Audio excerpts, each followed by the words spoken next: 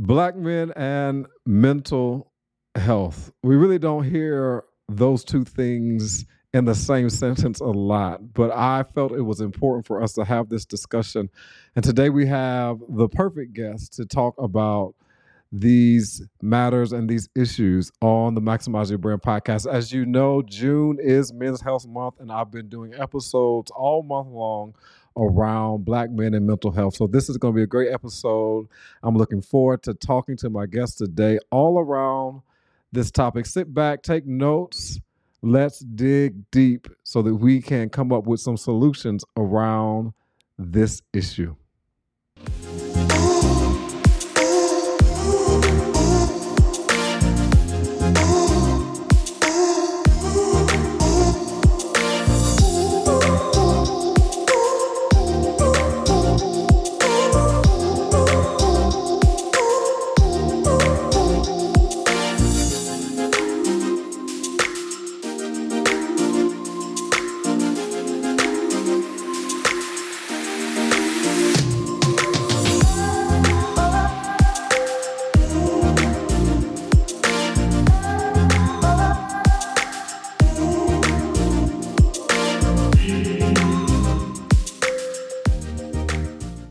What's going on, everyone? Welcome to another episode of the Maximize Your Brand podcast. And I am so excited to be joining you again this week as we have another discussion, another men's health discussion. And today is all about Black men and mental health. And I know that men's health is much more broader than Black men, but I wanted to specifically focus on individuals that I most relate to because I am a Black man, and I want to talk about Black men and their physical health, Black men and their financial wellness, Black men and their mental health. And we're also going to have an episode later this week, Black men and spiritual wellness and health. And then we're also going to have tonight an episode on Black men and fashion because, you know, I really love fashion and love to look good. And we're going to have somebody share on that. But today's episode is dedicated to mental health.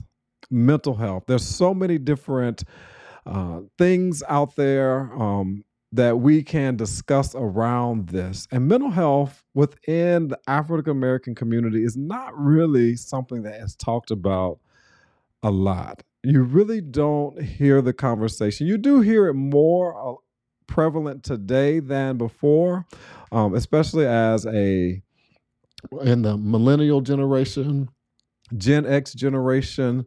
You know, we have come to the point where we have made it okay to go see a therapist, okay to talk about mental health issues or mental wellness things. And so I thought it would be a great episode. And I came across my guest today, his Instagram, and really liked a lot of things that he was talking about on his Instagram.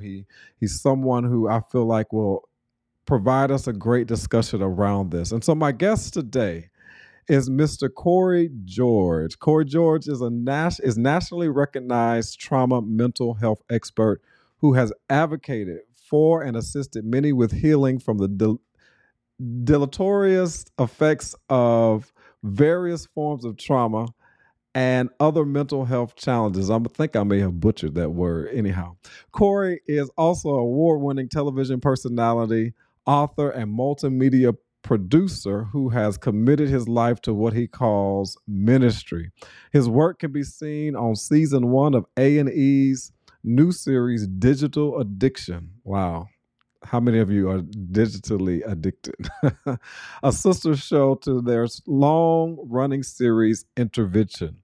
He is regarded as a trailblazer who utilizes his platform to speak on tough conversations, especially those centered on trauma and there's that word again, and he'll help me pronounce it, deleterious effects within the African American community, having made several appearances on media outlets such as Huffington Post, Live, OWN Networks, Iyanla, Fix My Life, and local radio and television outlets.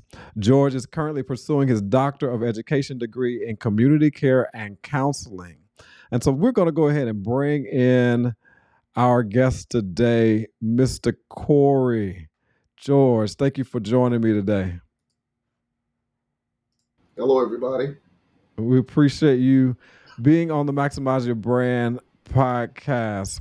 And so, Corey, I gave a brief bio of who you are, but I always like to allow my guests an opportunity to share a little bit more in detail on how they show up in the world. So take it away. Well, first of all, you did say the word right the second time.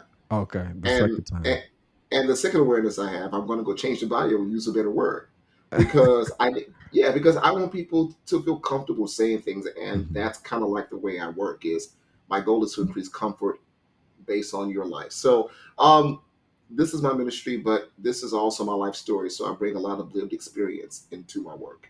I didn't get Mhm. into this until later in life, but I already knew I had the foundational stuff. And I often say that every issue that I faced growing up turned into the advocacy and turned into the expertise that now I can give back. And so part of the work I do in trauma is to teach people that you get to decide how Mhm. you use that experience. You get to decide. And so when we're unhealed, it controls us and it decides our behaviors, our outputs, and the way we see the world.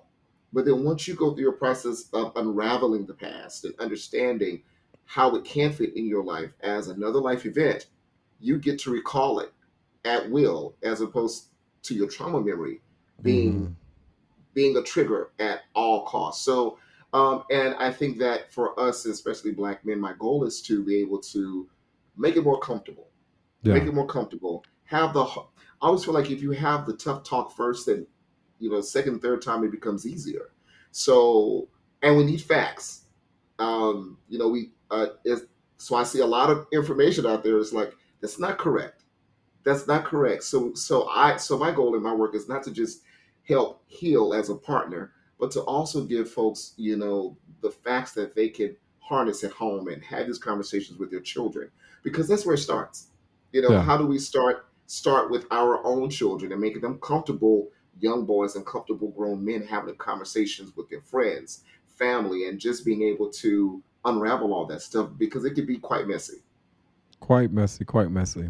Yeah. So, for those of you who are joining and listening in, feel free to type in the comments, type questions as we go along today's interview. We want to make sure that we are, paying attention to what you're saying as well as you listening to the conversation.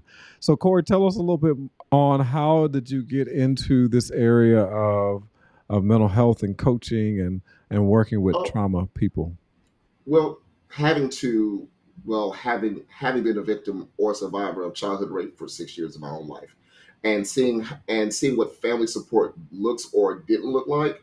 Also seeing that there was a point where some people just don't know better, so are we going to hold them accountable for something that they learned from someone else?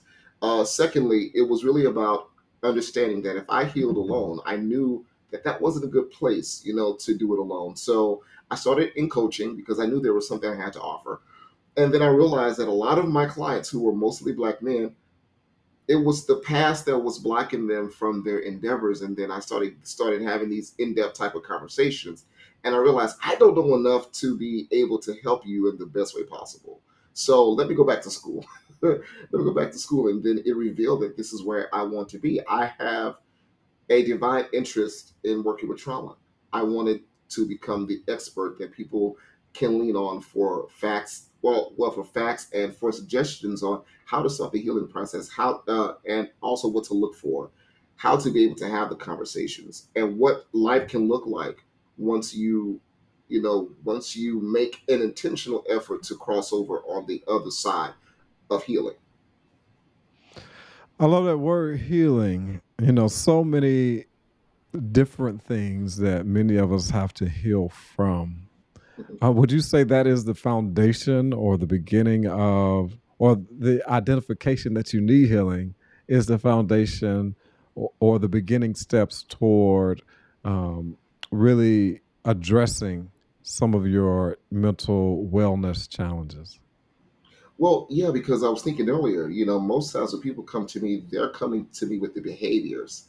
But I always tell them, Mm, but what's the root of the behavior? Because it could be right. something that you heard at age 6. And so there's this phrase I use. If we look at conversations, once someone tells you something for so long as a child, these become messages that you adopt, and those messages become your beliefs. So whether it's about yourself or the world or other people, and then those beliefs drive your actions. So if the Hmm. messages are cancerous and you look at the world as being unsafe, or you look at the world as you not being as good enough, or you not being something, your actions and your behaviors are going to manifest those messages that you've adopted. So it's been oftentimes I tell clients, you didn't tell yourself this message. This came from your daddy.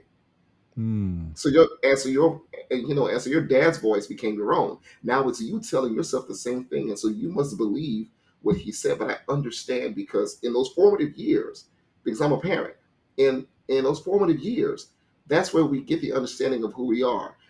That's where we should get our affirmation and validation. That's Yeah. where we should know how to moderate our feelings because someone is partnering with us, to say, hey, being sad is okay, but how do you deal with it? Being angry is Hmm. okay, but how do you deal with that? Being hurt is a real emotion, but how do you deal with that? So without that, and this speaks mostly to men because men are taught to fight it out and suck it up. And there's Shoulder our yeah, emotions. Yeah. yeah, either that or you take it on the chin. And when Hmm. people tell me, I just take it on the chin, I said, well, baby, whoever taught you to take it off? I said, your chin is long and heavy. I said you walk around with a long and heavy chin because you keep putting things on it, and now we don't know where to start. So going back to your first statement is sometimes we have to deal with a multitude of not just traumas, but past failures. We have to decide what is the one that's the most monumental, and then most times once we work on that, it'll help to heal the other things. And Yeah. so it's a life story process of how I work. It's like I need to know everything that you remember from Hmm. growing up to now, and then so we can take a look at the life picture. Because how often are you looking at your whole life picture? It's not often you're doing that. Right. Right. And so, this month is all focused on men, particularly black men's health. So, why is it so hard, or why is it so challenging for we as black men to start that healing process? One of the things I see is what does the ego look like? Mm. Because the ego is built usually from childhood. The ego is like, hey, dude, so if you play sports, then you're relevant. If you do this, then you do this, and we say teamwork, but it's not really teamwork because part of you wants to win. So if it's ingrained for us to always win, win, win, but we're not taught to cope with failure because you will fail. It's inevitable. Some things will not work out. Does that have to bruise your ego? And so sometimes when I'm doing the work, I have to say, can we set aside the ego so I can find the self? And so when I say self, there's a core about you that's been wrapped up in everything that you've gone through. So how do we get down to that? So it does become difficult because we have to ask a man, what does being a man mean to you? Because every man's story is different. What does being a man mean to you? And how does that disconnect you from being a full human being? Yes. So good. So good. And so we have to be willing to go through the process. I think I heard some time ago, many years ago, that ego is edging God out, right? That connection that we may have to our ultimate source. Why do we have a desire to remain in ego? What is it that we are wanting to prove in the world as men, black Well, I men in don't know if it's particular? so there's a thing where we normalize behavior. So sometimes we're asking you to throw away what you know to feel safe, because sometimes our moves in life are safety moves. They're not really for being well. It's like this keeps me safe. Mm-hmm. And I will say I understand that you're doing this because this makes you feel safe, but has it been productive? It's safe, but you may be in because there's some clients that are still in a childlike mind in a full size body. So Yeah. has it really been productive? It's kept you safe, but you haven't grown out of the bubble. Mm. And so a lot of behaviors we see as negative are safety mechanisms, Okay. but that's how they've coped. And in most cases, if you've coped with childhood failure and childhood trauma, you and if you bring those same skills into your adulthood, they rarely ever serve you well. So Mm. the avoidance and the blocking and acting like it didn't happen, and aggression and anger and being so defeated, That was what you used to cope as a child because you had no other choices because you couldn't leave your situation. Yeah. Now, let me teach you the power of choice now.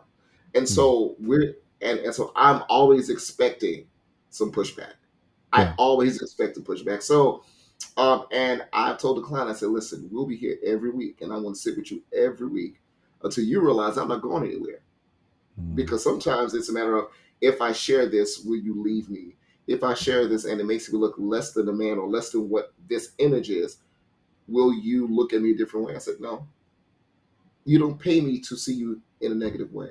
That's Mm. impossible. That's impossible. And and I only work with you because I see hope in you. So good. I Yeah, so I only work with people who have hope. Yeah. And I think that that's good, that we we need to we always should have hope.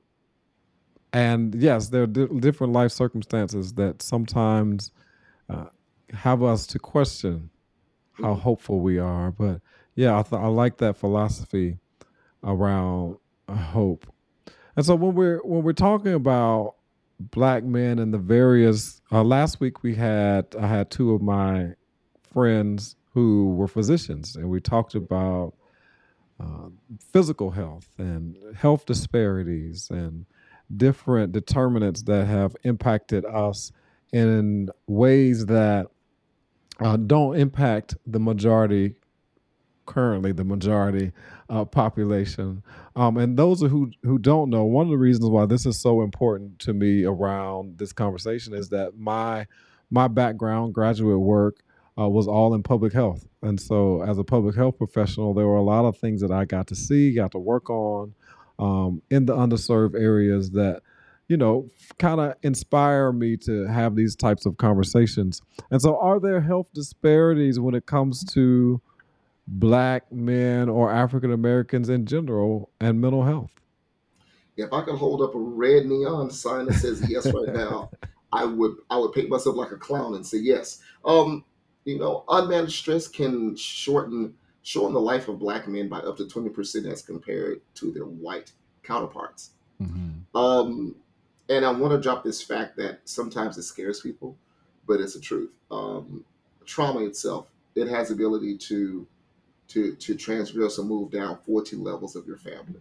Okay. So those trauma responses happened, that happened in the fields during slavery, it's ingrained in us. Mm. It's ingrained in us. So sometimes we have the anxiety that we can't explain. Sometimes we are more prone to feeling those thoughts but those thoughts of anxiety and depression and all these other things. Sometimes we have these attributes such as high blood pressure and diabetes that can come from Mm. the way the way our ancestors have or have not processed trauma. And it doesn't change the DNA. It just turns the markers on to make us more susceptible to certain things that other cultures here don't feel. So why this is important is because when you're walking around with years of unmanaged stress, years of trauma, that is always a trigger. Every time you're triggered, your brain says I'm unsafe. So a trauma and it's unprocessed. Your brain does not know the difference between what I think is unsafe and what is factually unsafe. Hmm. So when it feels that, your brain releases a host of chemicals to try to calm you down, and it's supposed to do its job in a certain amount of time. But unfortunately, if you're constantly stressed or constantly triggered, guess what happens? It raises your blood sugar to a point whereas now your standard level is higher than usual. Now you're pre-diabetic. See, it Hmm. raises the blood sugar first because it's the fight or flight. So you need strength. Yeah. So you need that. So it's supposed to do that. But when it goes haywire and you're constantly stressed and it stays elevated, guess what? You may go see a doctor next month and they're saying, well, but you may need to cut back on eating and do something because your blood sugar is high now. And you look at yourself and you're in nice shape, you eat well, and you can't figure out why am I pre-diabetic? Why do I have hypertension? Well, let's check out what you're managing every day. Hmm. Let's check out the stresses that you haven't handled that causes you to see other stressors as much bigger than the average bear. Yeah. Yeah. So for me, my work is mostly mental, but I know that there's a physical effect. Hmm. I teach clients how to breathe. It's like the simple act of breathing out slowly activates something in your brain to calm you down. And people don't Mhm. realize that that's something that you can do that's free. I don't care if you don't have any arms and legs, but you can breathe. Yeah, You know, that's good. when you feel yourself and you feel unsafe, as you're breathing, it gives you time to process. Because usually there's a snap reaction, and then sometimes we do things that we actually regret because it wasn't what it was. Hmm. So it's very important for us to understand that mental health has a direct link to our physical health. And as we see, we've seen people with the best shape just fall out, just die, like literally die in front of you, and it happens all the time. Mm, mm, mm.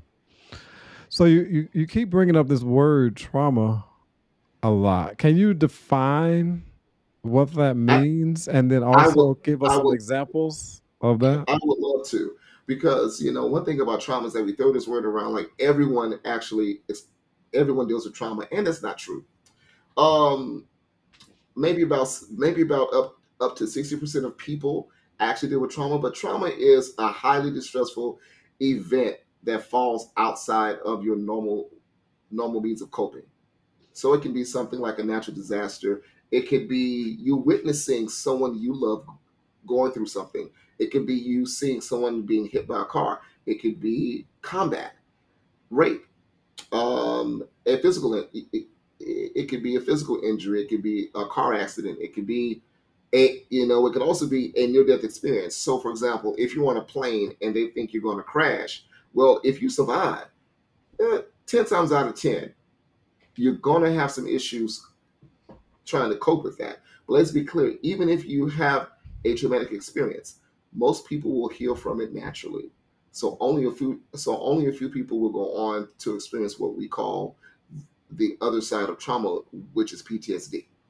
So that's how that works. Got it. So PTSD is a type of trauma that people experience.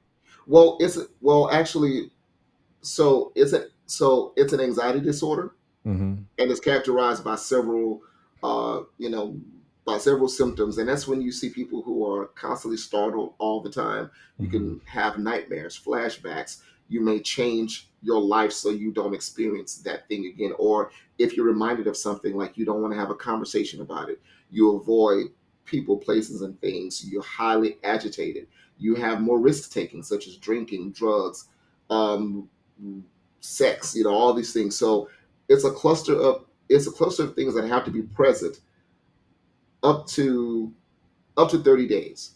But the Okay. first but the first month of it, we want to wait because you may heal from that in the first month. So we just take a look at it after that mark, and if those symptoms are still there, that's when we can start the process of saying, does this person have that, or are they still on the cusp of healing from it?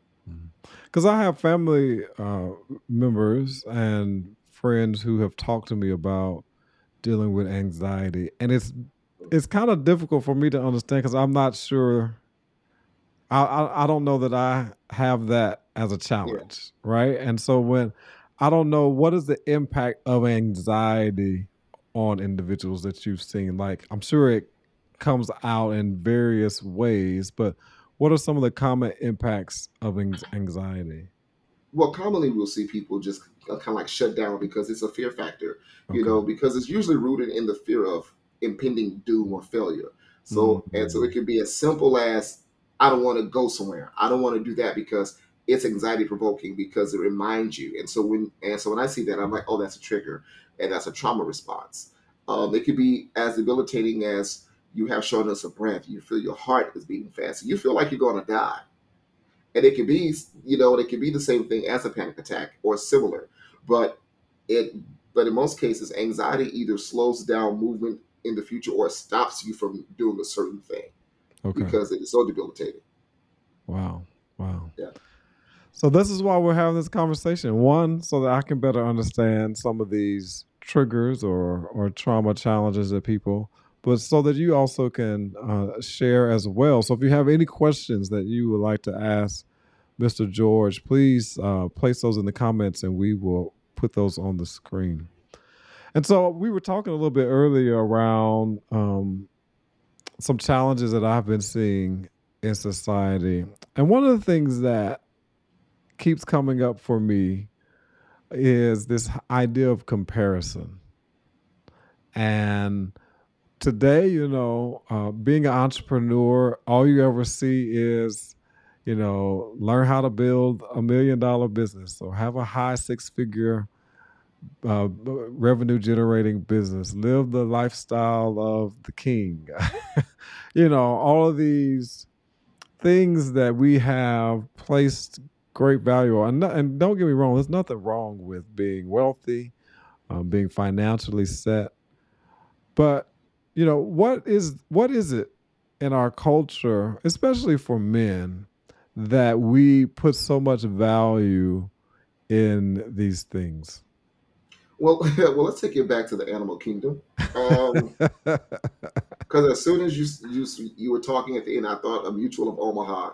It's an old commercial back in the day, and it was a lot of animals. But if you know, a lot of times in the animal kingdom, the male is always trying to win the women or to win the herd. They're showing off their chest. They fight to the death, or they're fighting until they get until they get there. And once they're there, they don't leave that spot.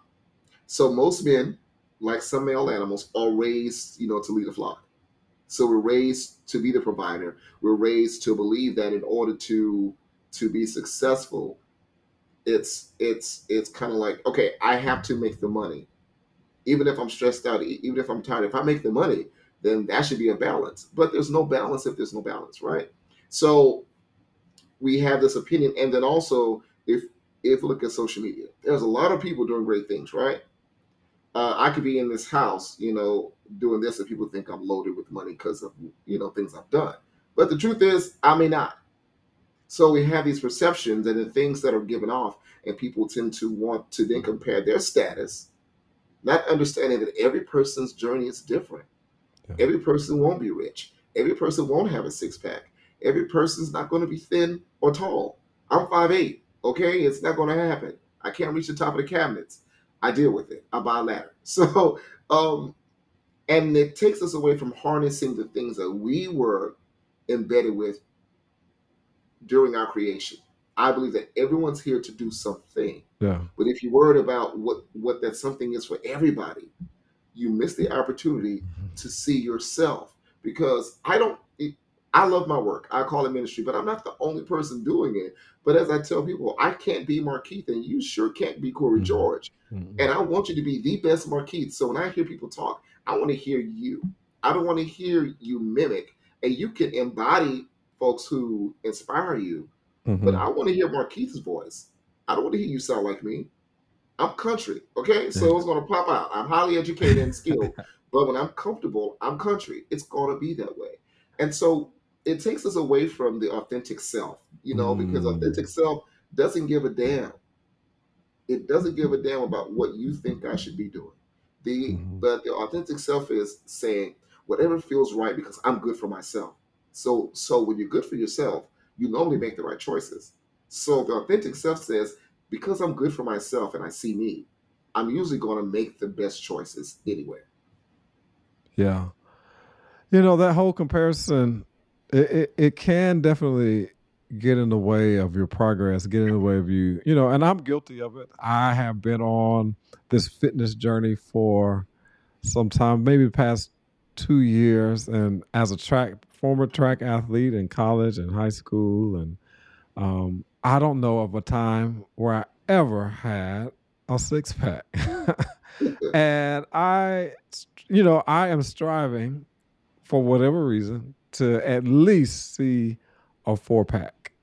But going on Instagram and following trainers, it influences you, and you start to ask yourself, like, what am I not doing, to the point where, I am now comparing. I'm like, I'm doing all the exercises, I'm eating right, I'm drinking my water, I'm doing all these things. And so it's so easy to get caught up in comparison instead of just accepting your uniqueness and your body type or whatever it is in order, and just move forward. If you never get it, you still it doesn't negate the fact that you're healthy. It doesn't negate the fact that you Yeah, take the time out to exercise. It doesn't negate the fact that you look good, yeah. but you're Well, focused on this thing that you don't have. and most athletic people I talk to, this never fails, and this happened like a couple of days ago. They don't physically desire people that look like them. They like average looking people. So I asked, well, because the assumption is if you see them, then they must want people like that. And you see couples that work out together. Mhm. I don't have Yeah, time to do that with you because I don't want to be here in the first place. We don't want to have a conversation. yeah. I've determined that I will not have a six pack because I'm from Louisiana and I love to cook. In fact, I got buttermilk fried chicken marinating now. Okay, so let's make life real and comical. I'm not going to have a six pack, but I'm going to have some broad shoulders and some nice arms. Hmm. I'm going to, but I work on character. I work Mm. on character, so there needs to be a better balance of character because my philosophy is I don't care how you look. As soon as you open your mouth, that's when your soul speaks anyway. There you go. There you go. Yeah. So that's why we have this thing on social media where, of course, I'm on a show now that deals with the social media stuff, but it's been proven that people who scroll through all day, they have a higher chance of depression because your Mm. mind is like, if you're seeing 80 pictures of people in the car you want to drive, in the house you want to have, the man or woman you hope to have, and the 2.3 children, and that Shih Tzu you prayed for, and the 8 pack, damn, well, where am I going wrong? That's the thought we have is where am I going Yeah. wrong and why am I not doing it? Probably because you're on the internet and you're not in the gym. Okay, let's be clear. Probably because you're on the internet and you're not going on dates. Probably you're on the Mhm. internet and you're not chasing what your heart says. Mhm. So it could be, and also we have to look at, at the pandemic. As soon as it happened, what happened? We all had to go online, Yeah. whether whether we wanted to or not. Even that's been trauma for some people because they've lost people during the pandemic. People who were socialites realize I'm not a socialite. I just don't like being alone. Mhm. I'm not a Mhm. socialite. I just don't like who I am by myself for way too long. Mhm. So does it make you a socialite? No. You need help to like yourself. So maybe you don't have to be out so much. You have people that had to start to parent their kids at school, at home, who have never had to do that. So we have all these circumstances playing around, whereas we're always chasing something, but I think right now everybody wants peace because the world is Mm. because the world is traumatic every week. If you notice every week there's like, okay, what's going to happen now? What shooting has happened? What law is passed that's going to take away some freedoms? What's going to change? How does COVID look? Is going to but can I travel because I may not be able to leave the country? Is my job structure changing because of COVID? I don't know. So right now, I think it's time for us to seek peace, and part Yeah. of that is unwinding everything that's causing us displeasure. Mhm. Mhm. So good. So good. Yeah, the whole comparison conversation and social media definitely believe that. The more you scroll, the more you watch. I don't even really watch news much anymore, Hmm. because I just am trying to protect my peace. Well, and I had an interesting conversation with a friend of mine, and he sent me a video, and this was maybe a few weeks ago, and he may be listening, so I won't say a name, but he sent me a video of another black man getting shot by police. Mm. And I respectfully said, I said, why would you send this to me though? He's like, well, I thought you should know. I said, but you don't know yet. I said, this is complicit in secondary trauma, or Mm. or I said, I just want you to be careful because as an expert, I can tell you, this is pretty dangerous for you to send to another black man. We know this. That's why even being on Instagram, as soon as something happened, 80 people repost like no one else is reposting it. Yeah. That's why I don't post them because I'm like, I'm going to see it 80 times. And then I start to try to mute people because we have to protect our mental health. So if you read it once or see it once, how many examples do you need before it starts to feel like you're next? You know, Right. and that also builds anxiety. When you're driving around Mhm. and you see a police car behind you and you instantly start feeling nervous, that's anxiety. Yeah. Yeah. That's what that happens. So we do have to be mindful of the consumption on social media for, the first reason, as you said, for, for the comparison itself, and then for the information that can be just way too much for you that day. To handle. Yeah. Yeah. So let's shift gears a little bit. Let's talk about some solutions, some practical things that we can do as men who are focused on bettering our mental health. What are some practical things that we can start doing to really begin to focus on our bodies, our mindsets, so that we are optimal in our efforts? Well, first of all, I want to also address Black women, because some of us, Okay. because some of them are complicit because of what someone told them a man should also look like. Mm, So if your mother's telling you the kind of man you should look for because your daddy was not him, be wary of that. She's projecting what she didn't get. If you had a great example of a father, you can go with that. And so maybe your dad wasn't an athlete, but maybe he was there. Maybe he made you feel valuable. Those are assets that you can look towards, and also understand that men have emotions. So there's a thing that I say. When we look at the word man, it's 3 letters, but the word human has 5.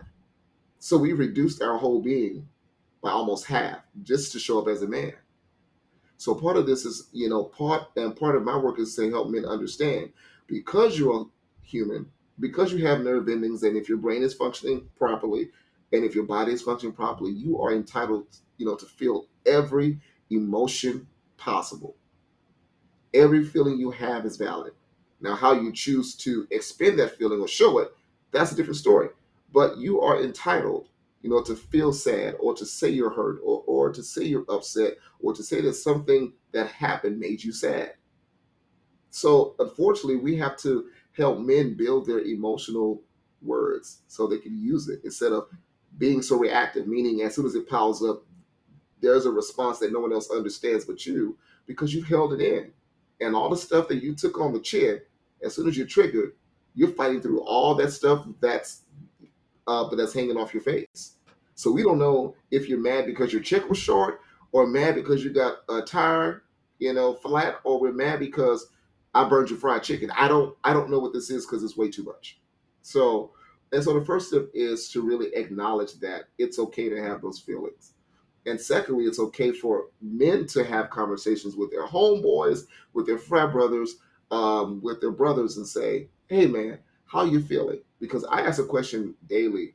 I say, "How you feeling?" Because if you just ask a Black man, "How you doing?" the famous answer is, "I'm okay." Yeah. And as soon as they say that, I know it's a lie.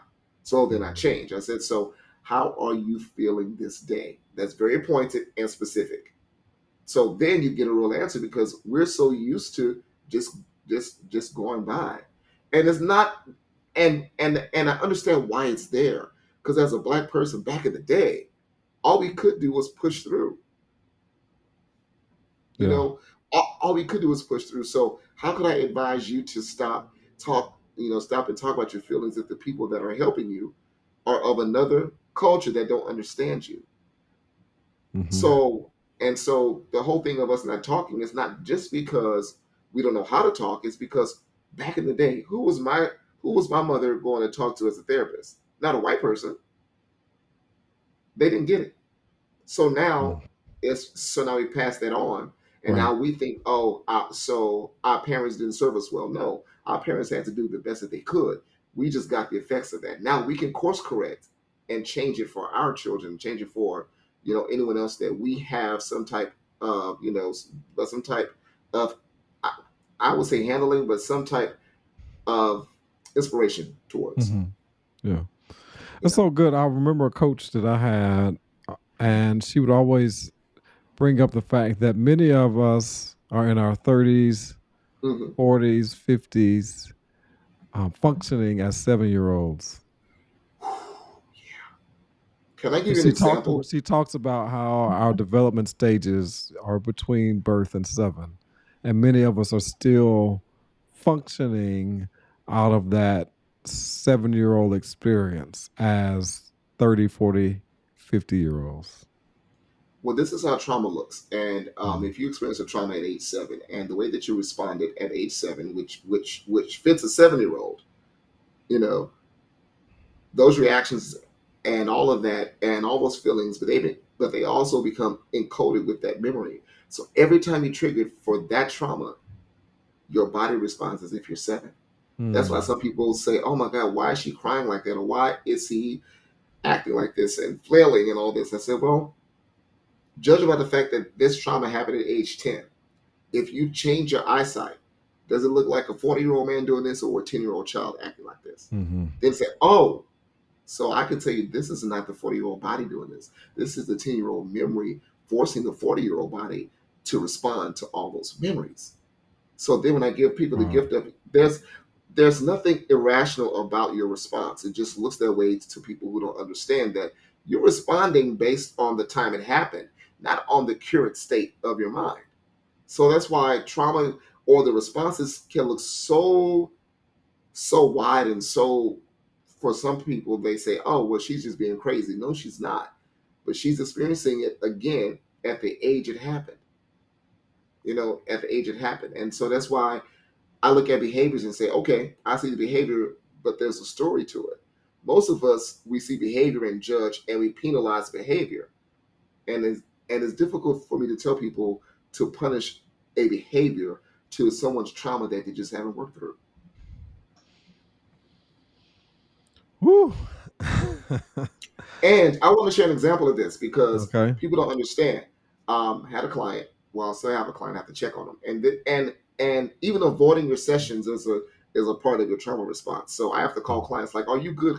Good because you missed but you missed your meeting." But this person has some childhood trauma, spanning church trauma and sexual abuse and all this stuff, and he was very high achieving person. I'm only 5'8". I think he's about 6 foot, much bigger guy. And this is when I had my office, and we were working through the trauma. And I asked him about a picture in his wallet of his parents, and I held it up and I said, "What do you think of when you see this picture? It's a much older picture." And he just broke down, Mm. and implying that, well, he was questioning why he was not protected. He was questioning why no one believed him. And when I saw the transformation of the trauma response, he became 8 years old, 5 years old, Mhm. like literally in front of me. I said, "Okay, it's time to activate." And he stood up and he was just bawling. And I went up there and I hugged him. And mind you, I'm shorter, so it was kind of interesting, but I hugged him and I cupped his head. I put his head on my shoulder. I said, "He needs comfort right now." So I Mm. transformed into his father. And I said everything that his father didn't get a chance to say. And I said, "I'm sorry for not being there for you. I should have believed you when you said so and so hurt you. I could not believe that because I didn't want to believe that somebody that I trusted could hurt my child. And I did not know how to cope with failing you. So I'm sorry." And I say more things, but then what I noticed after that, he stopped crying. When he came back the next week, because what he normally does when he walks in, I do a body scan. I'm like, "So your shoulders are still tight, and you still tense, and his legs would shake." So when he came back the next week, but his legs were not shaking. Mm. He he was relaxed, and I said, "How do you feel?" He said, "I don't think about that incident as much anymore." I said, "But here's why: because I allowed you to complete the story that you needed in the way that made you feel better." Yeah. And Yeah. so sometimes the healing work is allowing that person to find a way to complete the story in the way that they need it most. I And like that phrase you just said, completing the story. It reminds me of a little story I heard some time ago, and it's a story of two brothers, two twin brothers who grew up in a two parent home, but the father was an alcoholic. mhm, And as they okay, grew up and went through school, you had one brother who went on to college, went on to graduate school, became a doctor. You have another brother, twin brother, same experience, went to school, didn't do that well in school, ended up getting into some trouble, ended up having to spend some prison time, and wasn't as quote unquote successful as the other brother. And then you ask them the question, what do you believe the difference was, why your brother was successful or why your brother wasn't as successful? And they both said, because my father was an alcoholic. Yeah. Well, Yeah. same story, two different outcomes. How it impacts Yeah. how it impacts the other individual.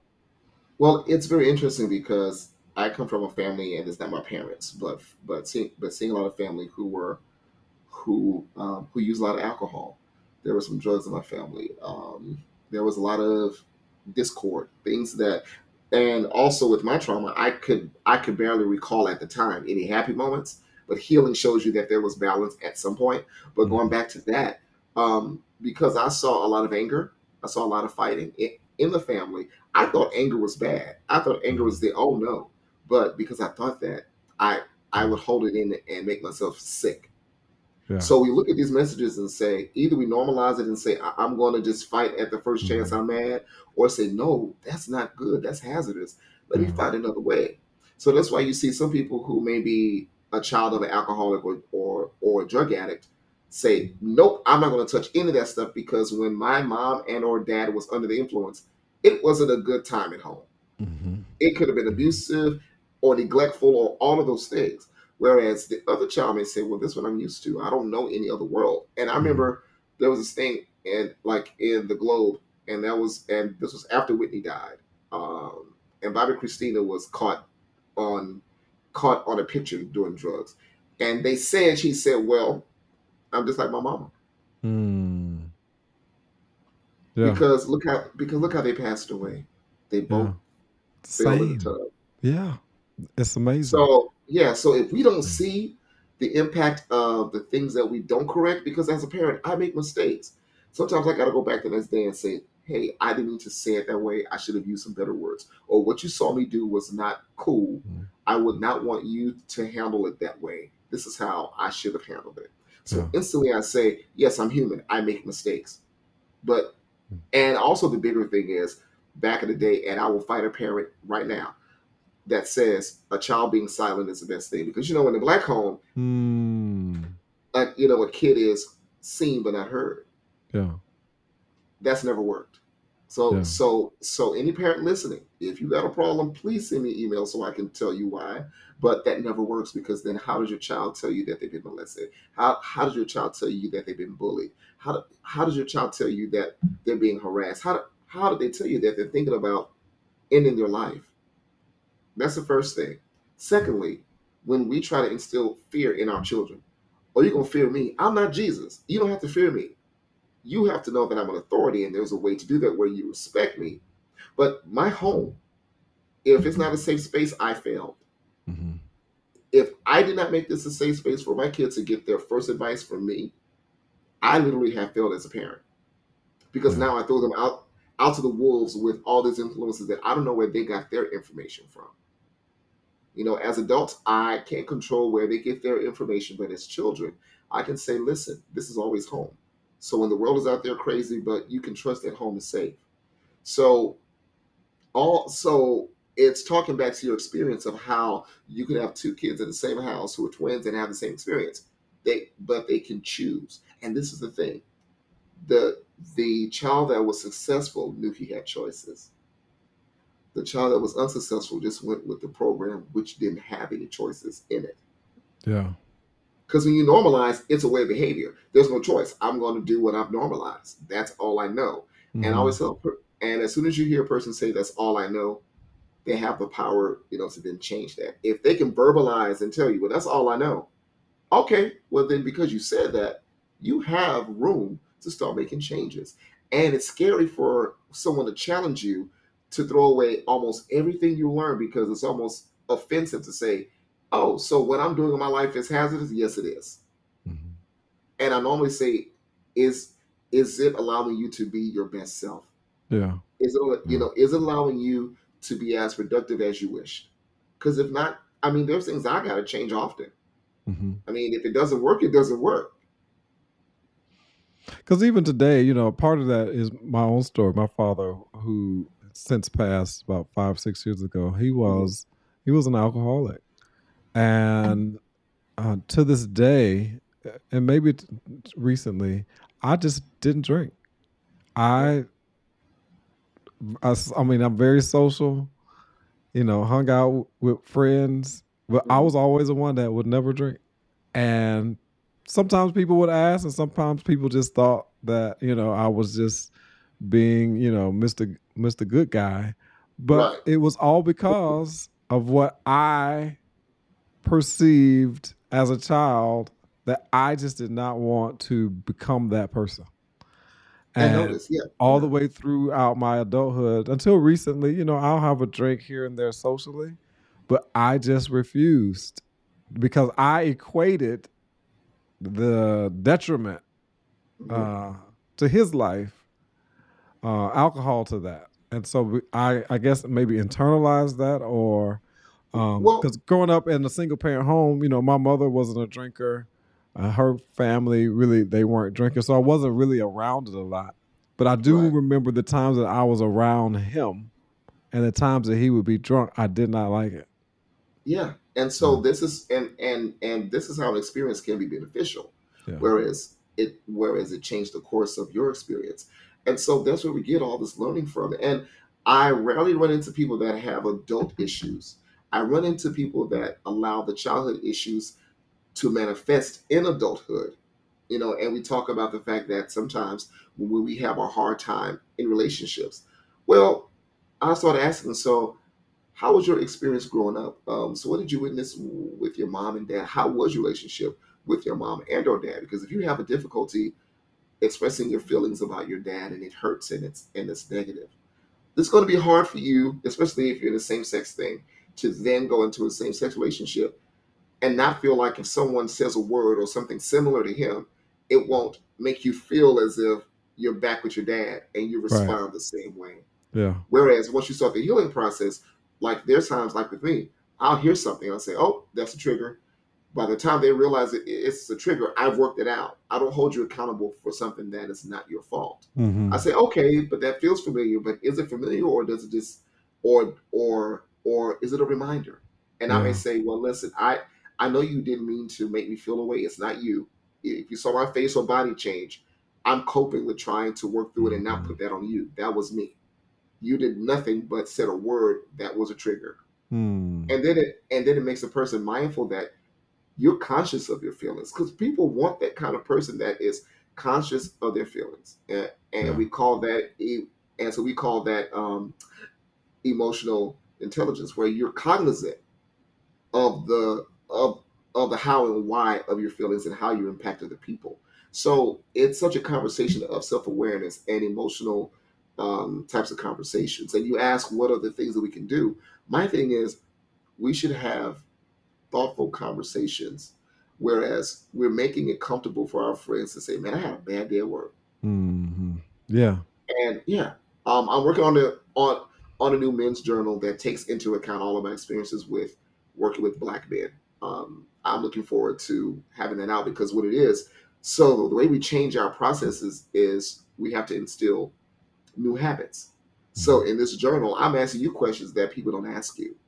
I'm having you do it for like a week at a time, so the way you get so used to it that you start thinking about it without having to start writing it. I have you use your words. I ask you about things that probably no one has ever thought to ask you, and say, "Well, how did you feel today?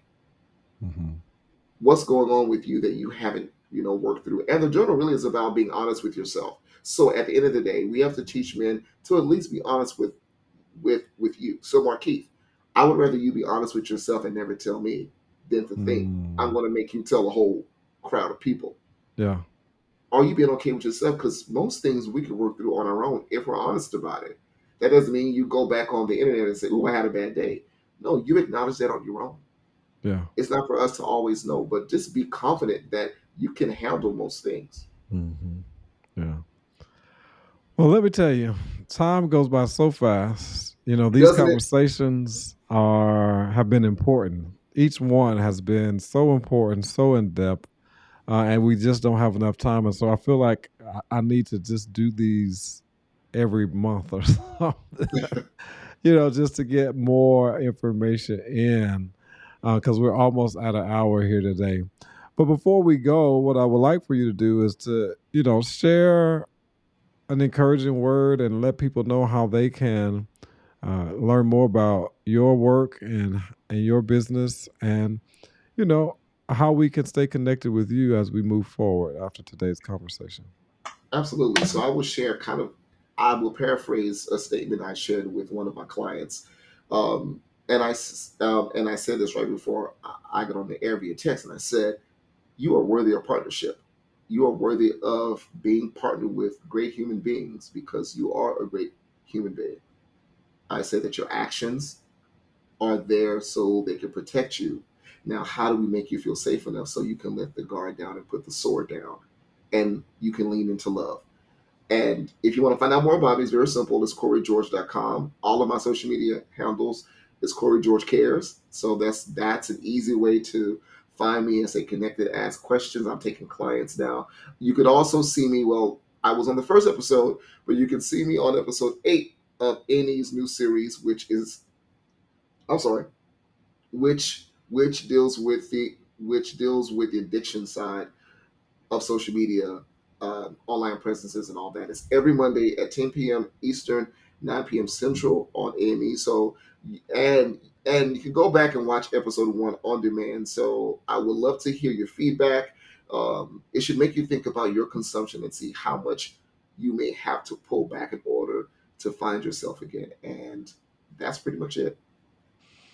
So good, so good. I love the app on my iPad and iPhone that tells me how much time I've spent on the various social medias, because it gives me a little jolt like, oh man, okay, Yeah, six it hours does. last week. Let me see if I can beat the 6 hours this week. Let me see if I can go under, Yeah, 6 hours. But you would be amazed. Some weeks it could be really high, and then you're asking yourself, well, why didn't I get this done, or why did I do this? Well, if you look at that app and see how yeah, many hours you were on that phone or on that iPad, you would know. So, absolutely. Corey, I do appreciate you taking the time out to share with us today. I know we had a few little technical difficulties at the beginning, but we made it happen and we are here. And, I think that we'll have you on again. I think this is great to have these conversations around mental health and focus on the men. But, in next episodes, we can just talk in general around mental health with people. I know that it impacts people differently. And I think it'd just be a good conversation to have on a regular basis. So thanks for Awesome. joining me today. And those of you who are watching and sharing in today's live, I appreciate you joining me for this episode of the Maximize Your Brand podcast, where we talked about Black men and mental health. If you're not subscribed to the podcast, all you have to do is go to Google Play, iTunes, Stitcher, Spotify, and you can find the Maximize Your Brand podcast in those platforms. Leave us a rating or review. Let us know what you thought of each episode. I'm always excited to be sharing with you each and every week. If you're not a part of my community, I'm going to shift and share some information on the screen here. If you're not a part of the community, I want to ask you to text. Let's get that on the screen here. I want to ask you to text personal brand to 77222. 77222. That will add you to my list serve, where you'll know when we're going live, when we're having workshops, when we're having guests that you may want to watch. So please text personal brand to 77222 to join us on the podcast. Once again, if you're not on the live stream, you can go to any one of these platforms to listen to the audio. We thank Corey for joining us today. And until next time, just remember this: always shoot for the top, because it's the bottom that's overcrowded. Take care.